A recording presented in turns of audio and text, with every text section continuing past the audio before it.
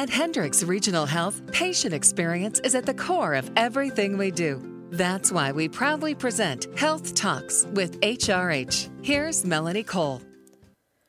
Sepsis is a life-threatening illness caused by your body's response to an infection. Your immune system protects you from many illnesses and infections, but it's also possible for it to go into overdrive in response to an infection. My guest today is Dr. Kevin Hartzell. He's a hospitalist with Hendricks Regional Health.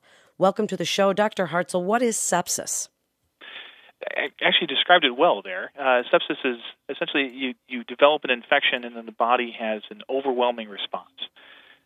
It essentially takes over, and it can run anywhere from fevers and a fast heart rate to making you confused, and at the worst of it, you can actually have a drop in your blood pressure and have organ failure. And so it's certainly something that can be can make you very sick and be life-threatening as well. And do we know what causes it? It's essentially a body response to infection. So whenever we get an infection and it starts to spread through the bloodstream, you end up with certain physiological things that occur, and if those get out of hand and more than the body can handle is when you start to get into trouble.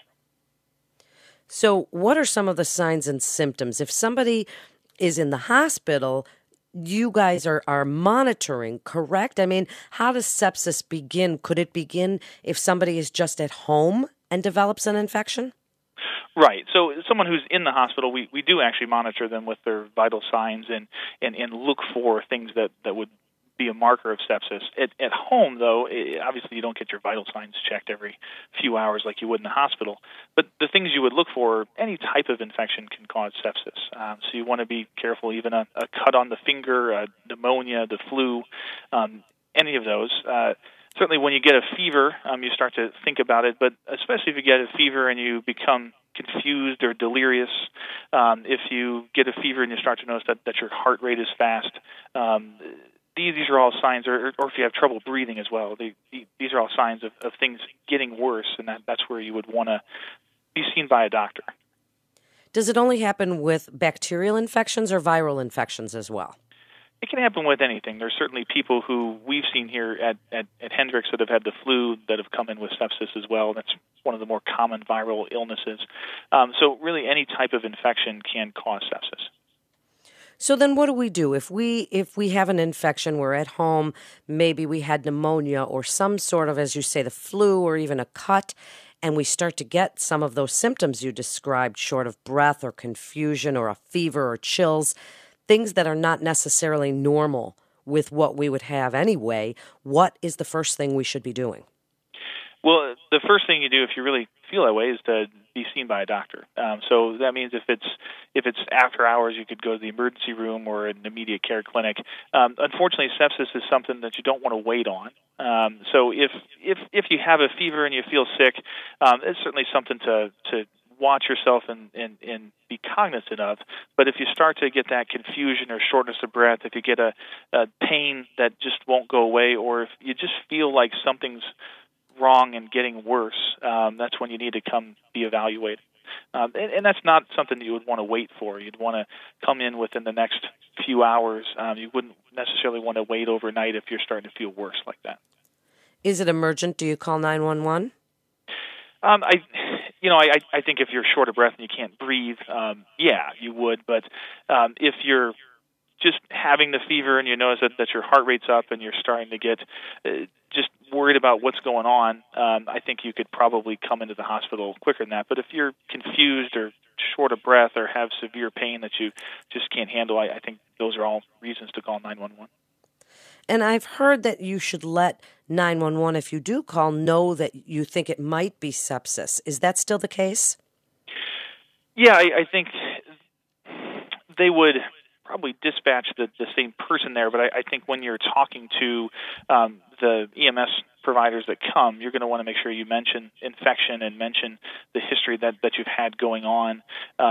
They can call ahead to the emergency room and be ready for you, and it certainly changes what kind of test we order and how quickly we want to treat things if we know that sepsis is there. And can it be treated? What do you do for it? So the main thing to do is treat the infection, and that typically takes care of the problem. It sometimes can take some time, obviously, and often will require being admitted to the hospital. In fact, most of the time, I think if you're really septic, you should be in a hospital. And then I think some of the other problems that can occur, obviously you worry about organ failure, kidney failure, or not being able to breathe. They can progress to things where you would have to be in an ICU-type setting and possibly even be on a ventilator. And there's also times where your blood pressure drops, what we would call septic shock, and you would also have to be in the ICU for those kind of treatments as well. But they all have things we can do for them to be able to get you better.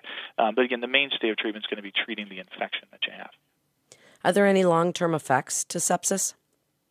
Not typically. I think anyone who gets very ill, has the septic shock and is in ICU, like we talked about, can have some long-term effects in terms of weakness and even sometimes some mild cognitive effects that can persist for a while, just maybe not thinking quite as well as they did before. But those are typically reserved to the people who are the sickest of the sick. Someone who gets a infection, has sepsis, but's treated, is in the hospital for a day or two, typically won't have any long-term effects. And is there any way to prevent sepsis? Like if you have gotten some sort of an infection or even a cut, does using some of the over-the-counter topicals, can any of those things help to prevent? So, I think it's yes. I think anytime you have a cut's probably the most common thing, but if you have a cut that's open and dirty, you're going to want to clean that out. You're going to want to use some antibiotic ointment to help to prevent infection from setting in.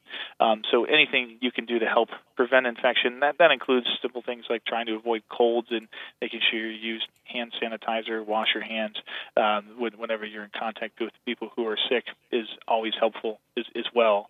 I think once the infection has set in, it's really more of an awareness type thing where you would want to make sure that you're looking out for these signs that you're getting worse in terms of higher fevers, feeling worse, having more pain, and kind of being aware of those as markers where you would want to get evaluated. What about vaccinations, Dr. Hartzell? Are there any vaccinations that you want to make sure that people get that might possibly help us to avoid this? Actually, that's a good point. Thank you. So your yearly flu vaccine is a great one. There's also a pneumonia vaccine. So I treat adults, so those are the ones that I'm more aware of. Obviously, for children, there's more vaccines as well. But the pneumonia and the flu vaccines are the big ones that we want to make sure that people talk to their healthcare provider about getting. So then wrap it up for us. Give us your best advice on sepsis and this emergent situation, what you want people to know. I think the main thing, though, is sepsis is something that people don't know a lot about. We see it in the hospital a lot. It's very common. And so we want to get education out there so that people know that sepsis exists, knows that it can be life-threatening, and really know to look out for signs of getting worse when you have an infection so that you come in and be evaluated. The earlier you catch it, the more we can do for you and the better you're likely to do. So the quicker we start treatment for sepsis, the better you do. So it's good to know about it, know that it exists, and be aware about it.